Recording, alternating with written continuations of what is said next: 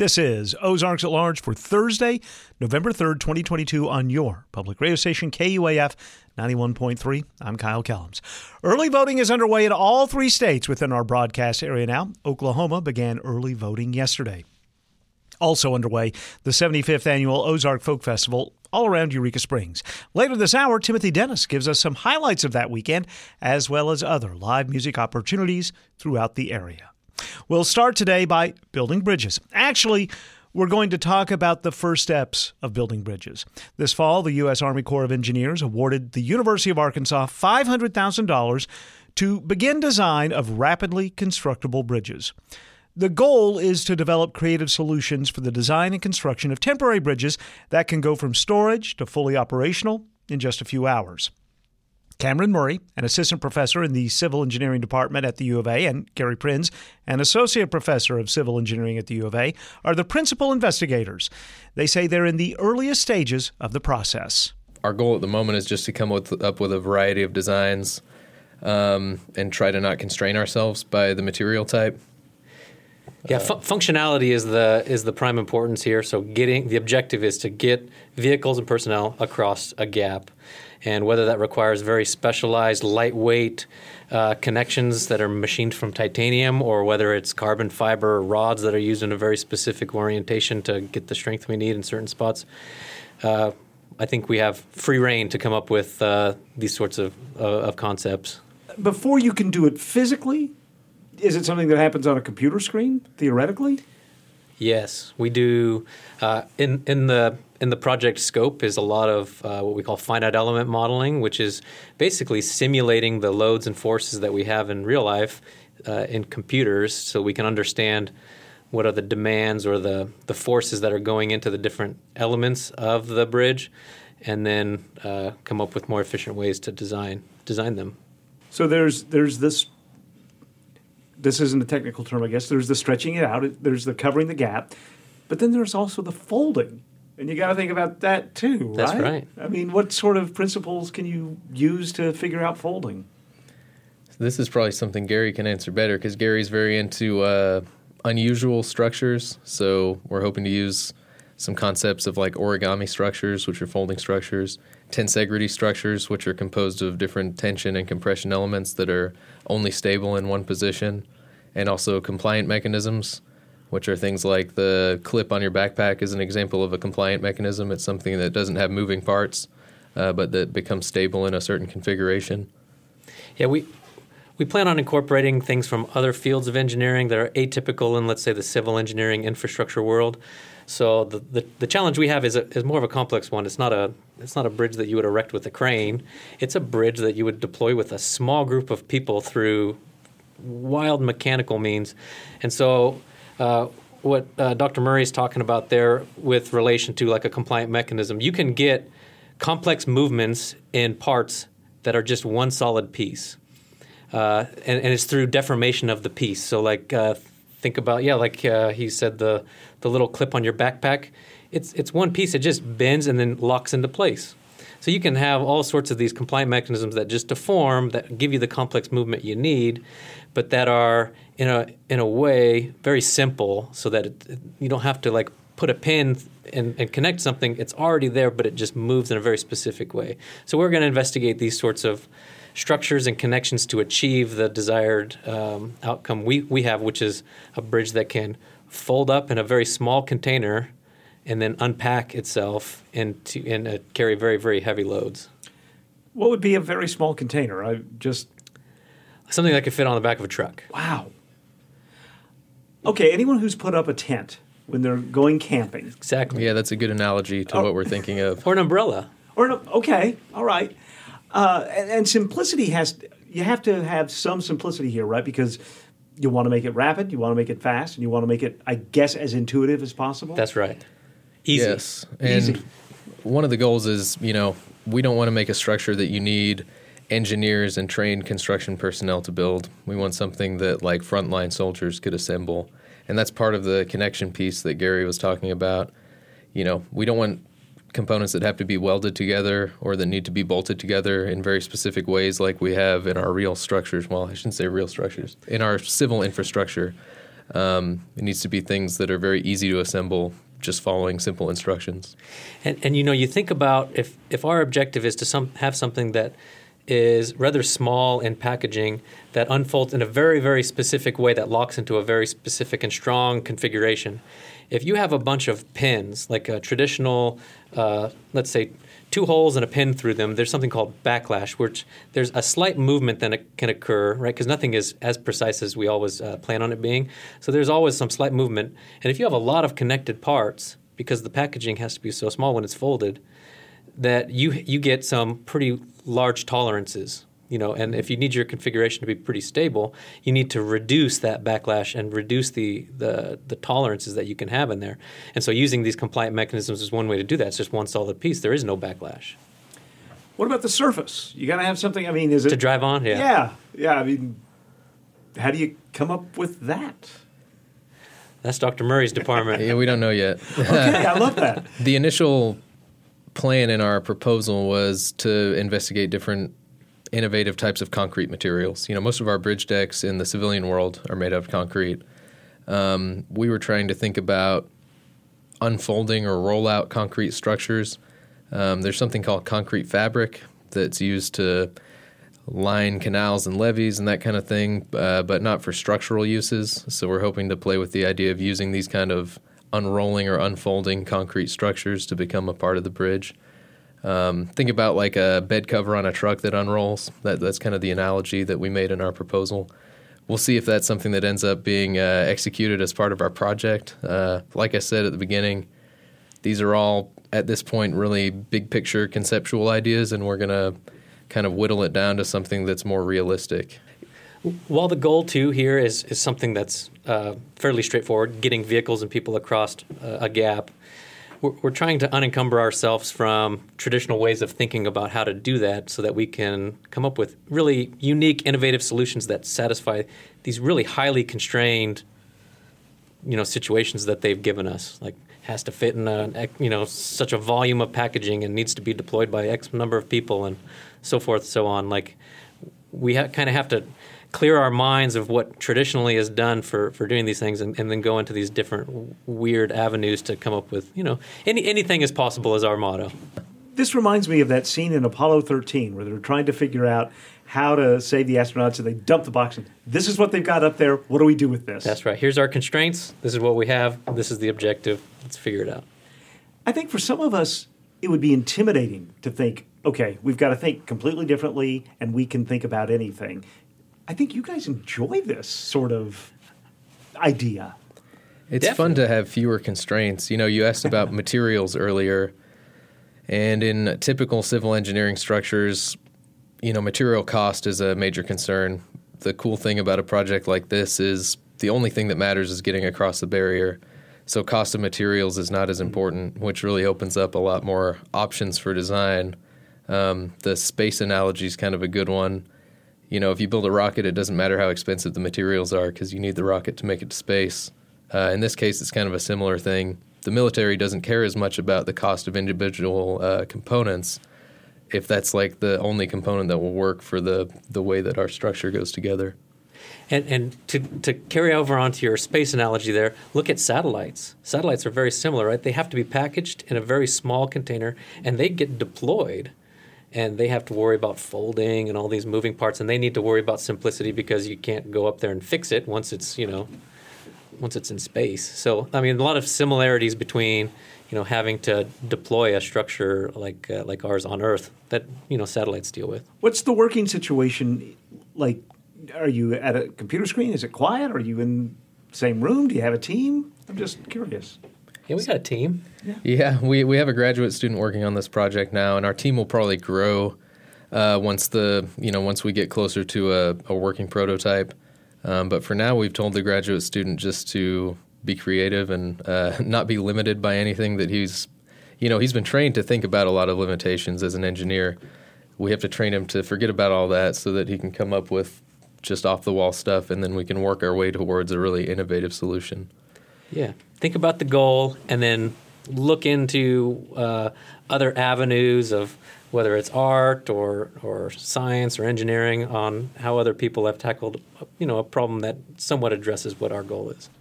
My conversation with Gary Prinz and Cameron Murray from the Grady E. Harville Civil Engineering Research and Education Center at the University of Arkansas took place at the Carver Center for Public Radio late last month.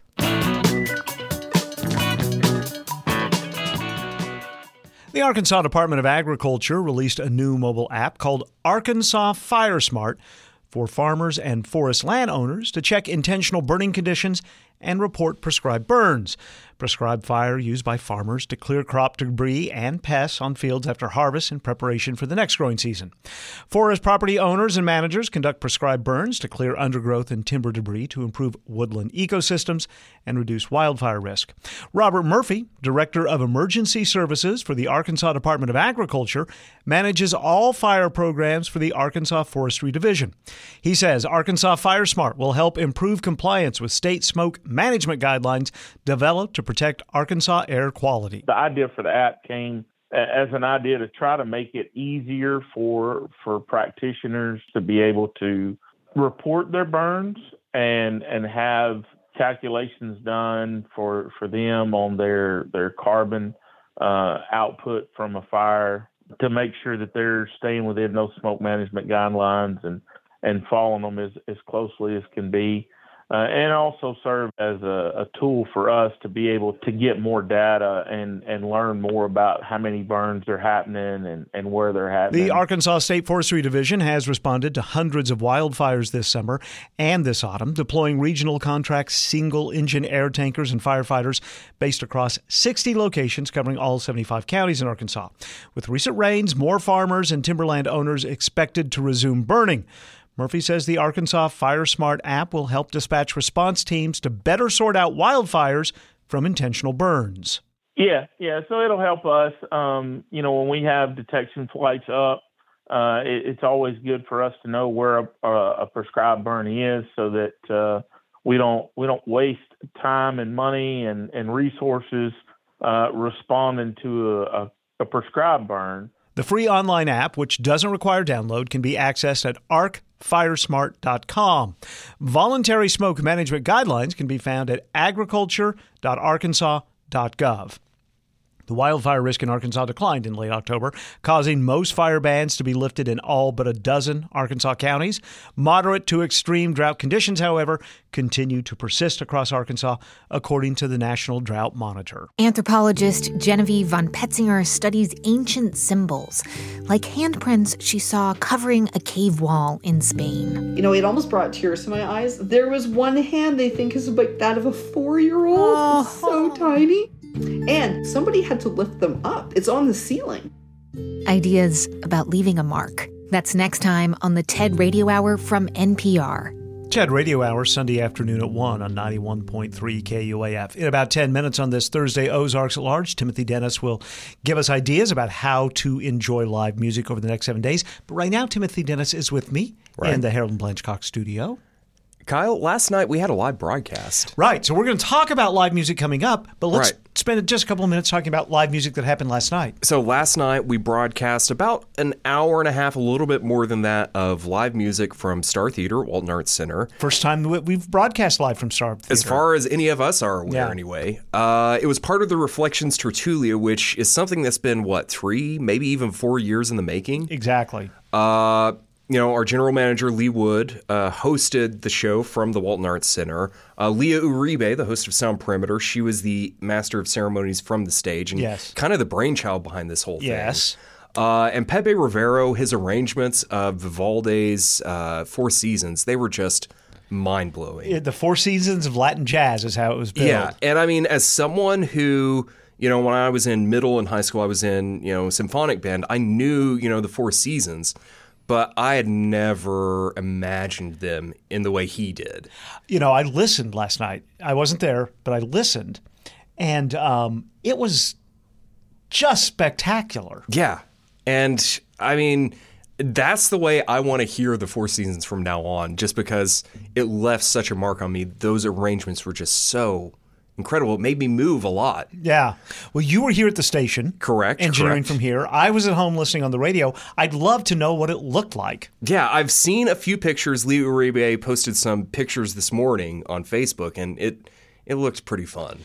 Now, Leah, obviously busy this week, so we don't have a sound perimeter. I think we'll have a new one next week from her after she catches her breath. But we're going to be able to hear some of the music on Ozarks at Large over the next couple of weeks, right? Right. We did record the whole thing, so we'll have at least some excerpts sometime in the near future. All right. I love having live music on the radio. I do too. I hope we can get to do more of that in the future. All right. So just a couple minutes, about 10 minutes from now, we'll talk about more live music. All right. Sounds good. Time now for today's Northwest Arkansas Business Journal Report. I'm Paul Gatling. Last week, the U.S. Department of Commerce released a GDP figure that showed a rebound in economic growth during the late summer and early fall. Does this mean we are out of a recession? Does this mean we will avoid a recession? Mervyn Jebaraj is an economist at the University of Arkansas and director of the Center for Business and Economic Research. He joins us today to discuss. That conversation and other headlines are after the break on this edition of the Northwest Arkansas Business Journal Report. Support for the Northwest Arkansas Business Journal Report is provided by the Arkansas State Chamber of Commerce and Associated Industries of Arkansas. The Chamber's mission is to promote a pro-business, free enterprise agenda and prevent legislation, regulation, and rules that hinder business. ArkansasStateChamber.com. Arkansas Blue Cross and Blue Shield. For more than 70 years, Arkansas Blue Cross and Blue Shield has used its knowledge and compassion to create healthcare solutions for individuals and businesses. More information at ArkansasBlueCross.com. First Security is proud to be only in Arkansas. They offer smart solutions for personal and business banking, plus convenient services and community investment. First Security, member FDIC, equal housing lender. According to the Commerce Department, the United States economy grew at a better than expected 2.6% annual rate from July through September. That snapped 2 straight quarters of economic contraction, despite soaring inflation and interest rates. University of Arkansas economist Mervyn Jebaraj shared his analysis of the latest quarterly report in a recent interview with Roby Brock. Well, certainly if you had bet that there was a recession going on in the United States, you've lost that bet at this point. But I think the truth of the matter is that we were not in a recession, at least up till the third quarter of 2022. So even though the first 2 quarters showed a negative reading on GDP, they were due to very specific factors related to international trade, which dragged the overall GDP figure negative. This quarter, the higher positive rate was also because of international trade. It just went the opposite direction. So net exports were higher in the third quarter data that we got for. Net exports were lower in the first and second quarters. So within the domestic economy, it's essentially been growing at a very low rate. So while it's not a recession, it's not booming like the economy was last year either. So we have sort of a low growth rate in the U.S. economy as far as domestic consumers are concerned. Consumer spending is still positive, but is much lower rates than it was last year. And between the second quarter and the third quarter, consumer spending, the overall rate of increase in consumer spending declined. Which, depending on how you look at it, the Federal Reserve, for example, might look at that as evidence of saying that their rate increase is working and that consumers are pulling back and that maybe that will have an effect on inflation going forward. So to the question of, was there a recession in 2022 so far, the answer is no. Unlikely that we will enter a recession in 2022. But I think there's still, given that the domestic economy is growing at such a slow rate, there's still a very high likelihood that we will have a recession in 2023, especially given that the Federal Reserve is going to continue with its rate increases. They're very likely to raise rates by 0.75% at their upcoming meeting this week. It's likely that they will raise by at least 0.5 or more at the following meetings as well. And so given how much rate increases we've seen so far, both from the Federal Reserve here in the United States and the feedback loop that we're going to get from rate increases at central banks across the world, I think it's very likely that in the first quarter and second quarter of 2023, we are going to see something that resembles a contraction. How deep it is, how long it is still yet to be determined. And that is somewhat dependent on the path that the Federal Reserve may take at that point and how inflation looks. Let's talk about this. We can control what we can control domestically. So the feds can raise these interest rates. There's not a lot of other, these are blunt tools that they have to work with to deal with what's happening in this recession, or these recessionary pressures are worldwide. Obviously, our economy is big and has a ripple effect around the world. But if we are to do some of these things, are we still dependent upon China to do something to spark their economy, Europe to do something to help with its recessionary pressures that it's saying? Those are things outside of our control. And I'm just asking you as an economist, are we dependent on them being somewhat aggressive and working in lockstep with U.S. policy on this?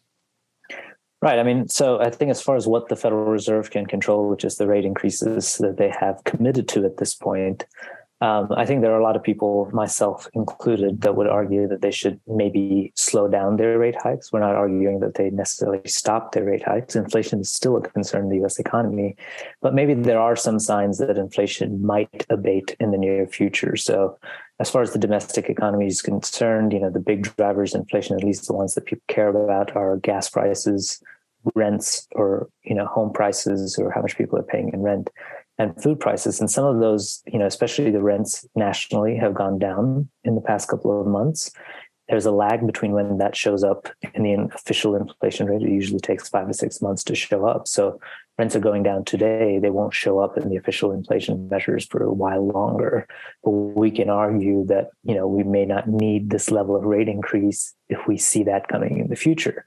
The other piece of the food prices have also, not declined significantly, but they're not increasing at the same pace that they were. Some food price measures have gone down some from their highs this summer. And then gas prices are lower today than they were earlier this summer. They're a little bit higher this month than they were last month. And, sort of the course of the war between Russia and Ukraine, and whether or not the European Union enforces a ban on Russian oil later this year will sort of determine what happens with oil and gas prices. But as far as what the Federal Reserve can do, I think there is some evidence, and at least in my opinion and some others, that they could continue raising rates, but at a lower rate, that maybe we don't need to raise by 0.75 each time they meet, that maybe a 0.5 or something is more appropriate given where we are seeing an overall economic slowdown in terms of output anyway at this point. And that is University of Arkansas economist Mervyn Jebaraj with some analysis of the latest GDP numbers. That interview with Roby Brock is online, and you can find it at nwabusinessjournal.com. ArcBest is shipping and managing the shipment of more stuff and getting paid more to do both. The Fort Smith-based company reported third quarter earnings of $88.8 million on Tuesday, up nearly 40% compared with the same quarter in 2021. Revenue in the quarter was up 34% to $1.35 billion. The company's revenue through the first 3 quarters was $4.08 billion, and that's up 46% compared with the same period in 2021. Sports wagering in Arkansas set a monthly record in September with bets totaling $21.18 million. Sports wagers may be placed at the state's 3 casinos or through their mobile applications. The first legal sports wager in Arkansas was placed in July 2019, and since then the state has collected about $3.2 million as a result. And the Wisconsin-based fast casual restaurant chain Culver's is a step closer to opening its second Arkansas location, both in Benton County. A Culver's franchisee recently completed a $1.2 million land purchase for a 1.7-acre lot on Walton Boulevard in Bentonville. It's part of a commercial redevelopment totaling about 9 acres being led by real estate firm Colliers, Arkansas. It's called Redbud Place. Culver's is known for its frozen custard and butter burgers, and it opened its first Arkansas store on West New Hope Road in Rogers this summer. For more news, visit us online at nwabusinessjournal.com, where you can follow our reporting each and every day. I'm Paul Gatling, and that's the Northwest Arkansas Business Journal Report. Until next time, thanks for listening.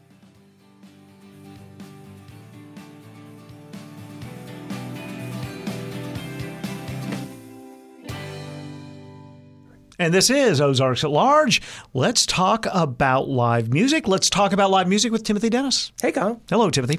Let's start with today, actually. Today. I know we're going to miss some of the things that are happening today and tonight, but I mention it because today is the start of the 75th Original Ozark Folk Festival in Eureka Springs. And I believe they at least can claim that they are the longest continuous running folk festival in the country. Something like that. Something like that. Yeah. I can't confirm or disconfirm that, but it's certainly one of the oldest ones I know about. There's free music every day during the day starting at 11 a.m. in the basement of the City Auditorium. Tomorrow they're going to feature Jesse Dean, the band Front Porch, and Shannon Wurst. Oh. Saturday daytime, they're featuring Dandelion Heart, Brian Martin, and Ozark Mountain Rhombus. Nice. So there are also after parties taking place at Chelsea's. Tomorrow night, they'll feature the Danny Spain Gang. Mm-hmm. Saturday night, they are going to feature Chucky Wags and the Company of Rags, Shiloh Molina and the Honky Tonk Flame, and Gary Lawrence. Wow. Main stage shows during the Folk Festival. Actually, tonight is the Barefoot Ball in the basement of the auditorium, featuring Willie Carlisle and Chucky Wags. Oof. That starts at 7:30, so if you're listening this evening, you could hurry and still get there for at least the second half. Well, I was going to say to see it before it's over. Admission for that is $15. Tomorrow night, main stage is going to feature Rachel Ammons and the band Shiny Ribs. Oh, we love Rachel. Yeah. That starts at 7:30.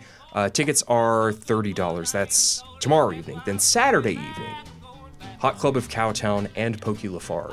I'm going back walking so. I'm going back walking so. They know I'll be so happy, see my wife and mother-in-law. I'm going back walking so.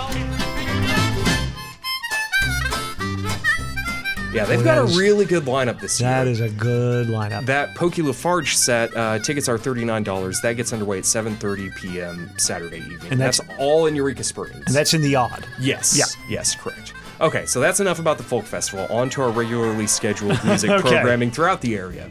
So let's start with tomorrow night.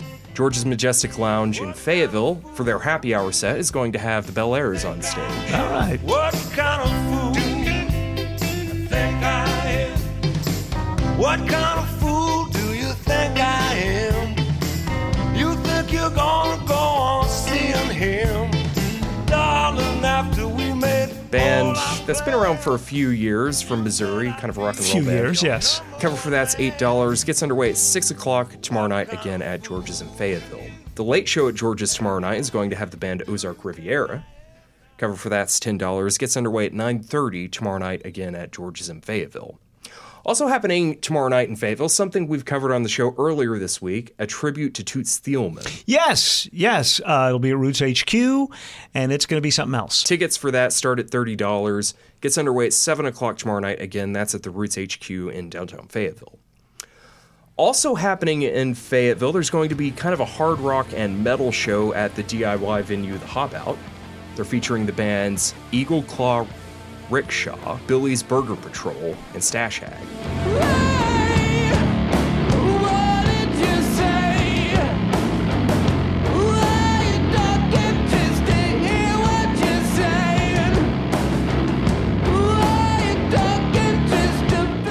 They're asking for a $5 to $10 donation at the door. That'll get underway at 7 o'clock tomorrow night, again at the Hop Out DIY space in Fayetteville. If you need directions for that, you can find them on Instagram. Okay. Yeah, that's right. Another show in Fayetteville, another heavy rock and metal show, is taking place at Nomad's Trailside tomorrow night, featuring Will Berry, Oak Street, and the Sirens of Titan.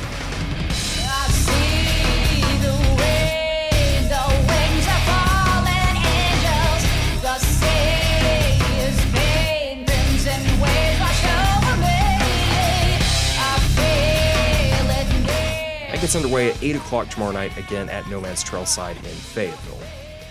A different kind of show happening at Mojo's Pints and Pies in Fayetteville tomorrow night. The Damn Neighbors will be in the house. And is this the one? The OG one, the one on Garland Avenue. If you're unfamiliar with the Damn Neighbors, they're a folk bluegrass band. Yeah, but they can rev it up. Oh, yeah, absolutely. They rev it up. That show gets underway at 7 o'clock tomorrow night, again at Mojo's on Garland Avenue in Fayetteville. Okay, getting up to Springdale tomorrow night. Black Apple Tap Room on Emma is going to have Route 358 in the house. I woke up on the kitchen table, and as soon as I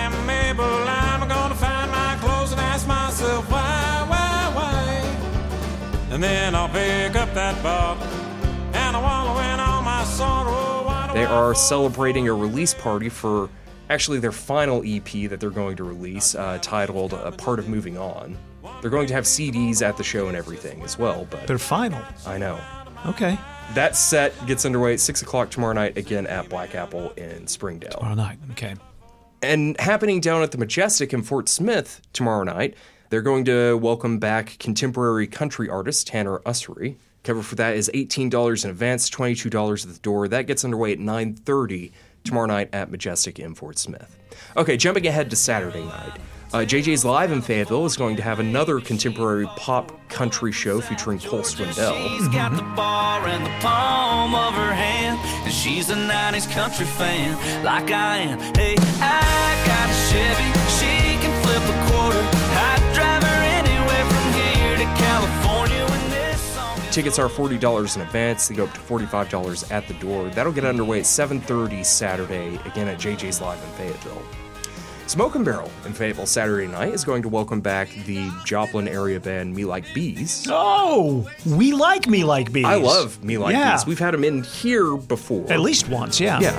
Oh, my soul, tongue, Sasha, put your lips to mine. Said, boy, make up your mind. If you wanna make fire, we don't need gasoline.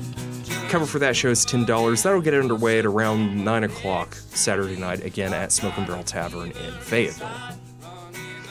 Happening kind of throughout the day in Springdale Saturday, they're going to have a Dia de los Muertos celebration featuring several performances, including a couple of mariachi bands, some ballet. It should be a really good time. Right. That gets underway at about noon Saturday, again at Shiloh Square in downtown Springdale. Jumping ahead to Sunday, actually, Fayetteville Public Library is going to host another Sona Beyond performance. This time they are featuring a bilingual performance of Peter and the Wolf. Yes. Or Pedro y El Lobo. Yes. Narration will be by Al Lopez and Sona board member Jack Cleghorn. That gets underway at 3 o'clock Sunday afternoon at Fayetteville Public Library. I'm just going to stop. I had a chance to talk with Al Sunday night at the reception that the Carver Center, he was here, the reception for Tertulia. In the Reflections. Yeah. What a wonderful person he is. Absolutely. And just, great community builder, great personality. I just love him so much. We need more Al Lopez's in our I life. agree with that. Jumping ahead, more music happening next week. Jumping ahead to Wednesday, George's in Fayetteville is going to welcome Brother in the Haze to their stage. An Americana band, kind of from Texas, Tennessee. Well, I keep all my money in a coffee cup, but when I get paid, it's never enough. I'm a long way off from heaven, but things are looking up when I cross that state line. They're joined on that bill by Bo Jennings and the Tigers, a band from Oklahoma. Okay. Tickets are $10. That gets underway at 8 o'clock Wednesday at George's in Fayetteville. And then finally, next Thursday night... A week from tonight. 612 Coffee House in Fayetteville is going to have Circle of Thirds on stage. They've been one of our lunch hour guests. Not our lunch hour. We've had them in the studio this year. We have so much music going on at this station that I can't keep straight. What year is this? I don't know. That show at 612 Coffee House next Thursday gets underway at 6 o'clock. Again, that's out in West Fayetteville. Right. Circle of Thirds has been on Ozarks at Large. Who am I thinking of that was lunch hour? Honey Collective. That's it. Which we've also had in our studio before. Well, okay. I can't keep it straight. That's why we have you. Exactly. Yes. Exactly. Thank you, Timothy. Thank you. Support for KUAF comes from the Museum of Native American History in Bentonville. The museum is hosting a Dia de los Muertos festival with free admission November 5th from 9 a.m. to 5 p.m. This celebration of life features food, music, and more. Information at monah.org. This is Ozarks at Large. Tomorrow night, Crystal Bridges Museum of American Art's 2022 Van Cliburn series concludes with a performance from Terrence Wilson. Wilson is a graduate of the Juilliard School, a recipient of an Avery Fisher Career Grant, and he was nominated for a Grammy in 2011. Yesterday, I reached him by phone and asked him how he decides what he'll play at a recital like the one tomorrow night at Crystal Bridges. I try to balance out music that, well, first of all, I have to love it, or I have to be at least intrigued by the music. intellectually, or emotionally, or both. And if I really feel I have something, that I have to say about the piece, like I have a case for that specific repertoire that hasn't been made yet for it, and I feel like it's going to be well received in a particular community, then that's when I say, I think I'd like to present this particular piece in this particular venue on this particular recital. Now, that's recitals. I don't always get the choice when it comes to concertos, for example. A lot of times the orchestra has a preset, predetermined repertoire that they'd like me to play. And if it's something that is on my list that I'm able to offer, and it doesn't put too much of a strain on my time, because after all, I do have to juggle a lot of other repertoire, and I want to be cautious that I don't overcommit or put too much on my plate. And if I can manage it, then I'll give it a go. I think I have read that when you were a young musician, you also played brass, perhaps tuba? Oh, wow. You have really done impressive research because that is not something that ever showed up in any of my bios. And yes, that is correct. In middle school, I played the trombone and tuba. And the thing about trombone and tuba is if you're going to another continent to perform, you can take those with you. With a piano, you're going to have to, work with what's waiting for you. Yes, that's true. That's true. Yes, that is one of the downsides, I would say. But any good pianist has to develop a technique, and technique is not just how efficiently and effectively and accurately you move your fingers about on the keyboard, although that's a good part of it, but it also has to do with adaptability. Adaptability is very important in this profession because, as you said, some pianos are just not as cooperative as others. How long does it maybe take you to, when you sit down with a new piano, to figure it out? Can you tell within seconds what the personality of the instrument is? Usually I can, yes. And sometimes it can feel like a battle, because if you're playing something, for example, that requires a lot of fast, repetitive notes, then you want a piano that has a light, easy action. And sometimes, I've had to play such types of pieces on the piano that did not have a light, easy action, and I had to use technique in order to accomplish that, but without overexerting, and because that can be very dangerous. There are the perils of tendinitis and carpal tunnel syndrome if one engages into a war with an uncooperative piano. On the program for Crystal Bridges this weekend, Schubert, Brahms, Stravinsky, and a Polish-Ukrainian composer that I'm not as familiar with, and I don't know if I'm going to pronounce this correctly, Szymanowski? Yes, Szymanowski. Very close. Yes. Szymanowski. All right. What can you tell us about Szymanowski? Well, he was sort of in the shadow of more familiar composers like Rachmaninoff and Scriabin. And he's, I think, one of those far underrated composers relegated to relative obscurity. But his music spans a very wide range stylistically. Some of his early works almost sound like something reminiscent of Chopin. But these Etudes Opus 33 are more advanced. They're not very long pieces. Some of them are even under a minute long, but they are full of color and sound, and they're like little prisms of sound and color and light and color, if you will.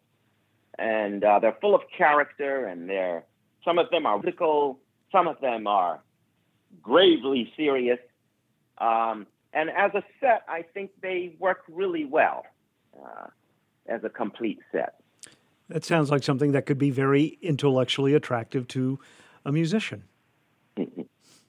Oh, yes. Well, there is also a backstory to what inspired me to learn these etudes, if you've got a moment. I do.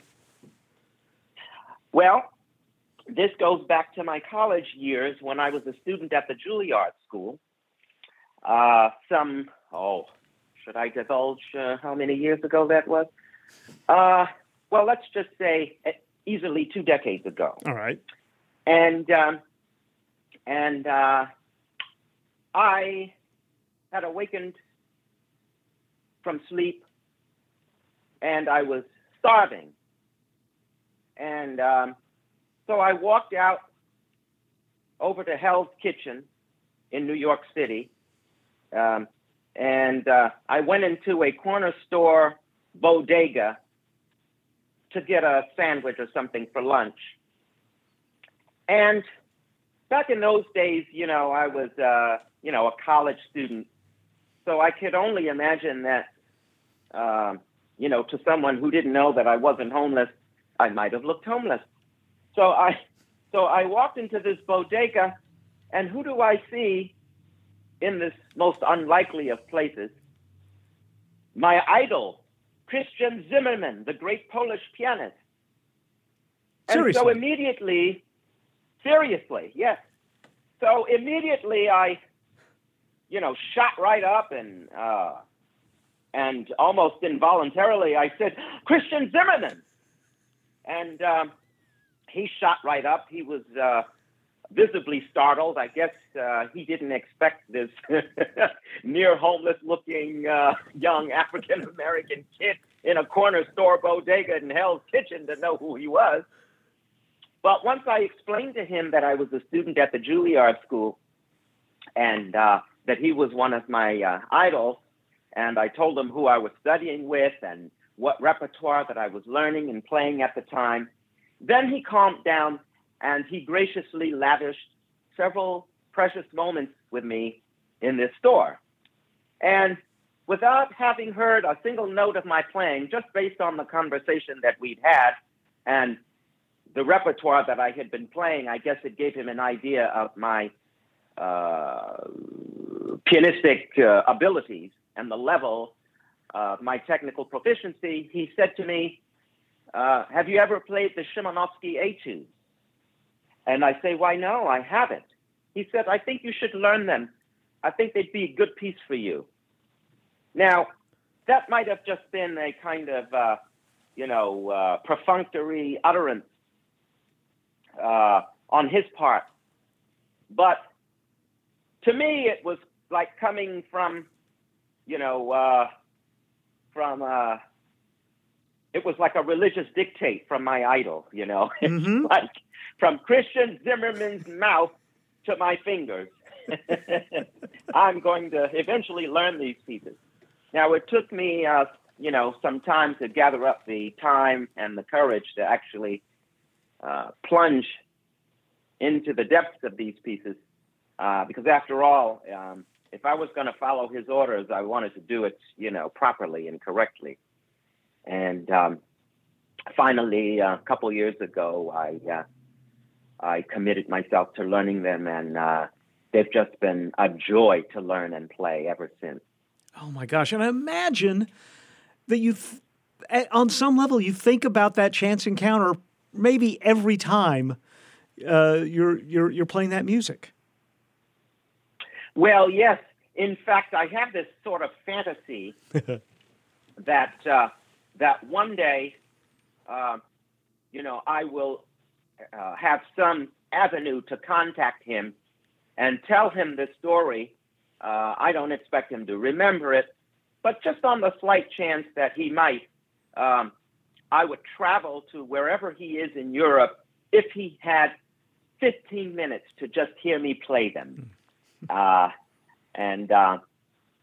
Well, if not, then maybe someday I can make a commercial recording of them and dedicate the whole set to him. I love that.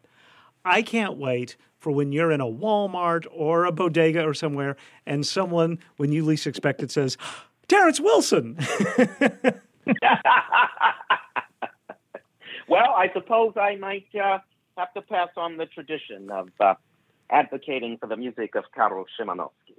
Terrence Wilson talked with me yesterday. He'll perform in the Great Hall at Crystal Bridges tomorrow night beginning at 7. More information at crystalbridges.org. KUAF is supported by Hendrix College, offering engaged learning by linking classrooms to the world and developing career skills throughout its curriculum. Hendrix graduates pursue medical, law, and other advanced degrees, preparing students to lead lives of accomplishment. Hendrix.edu/connect for more information.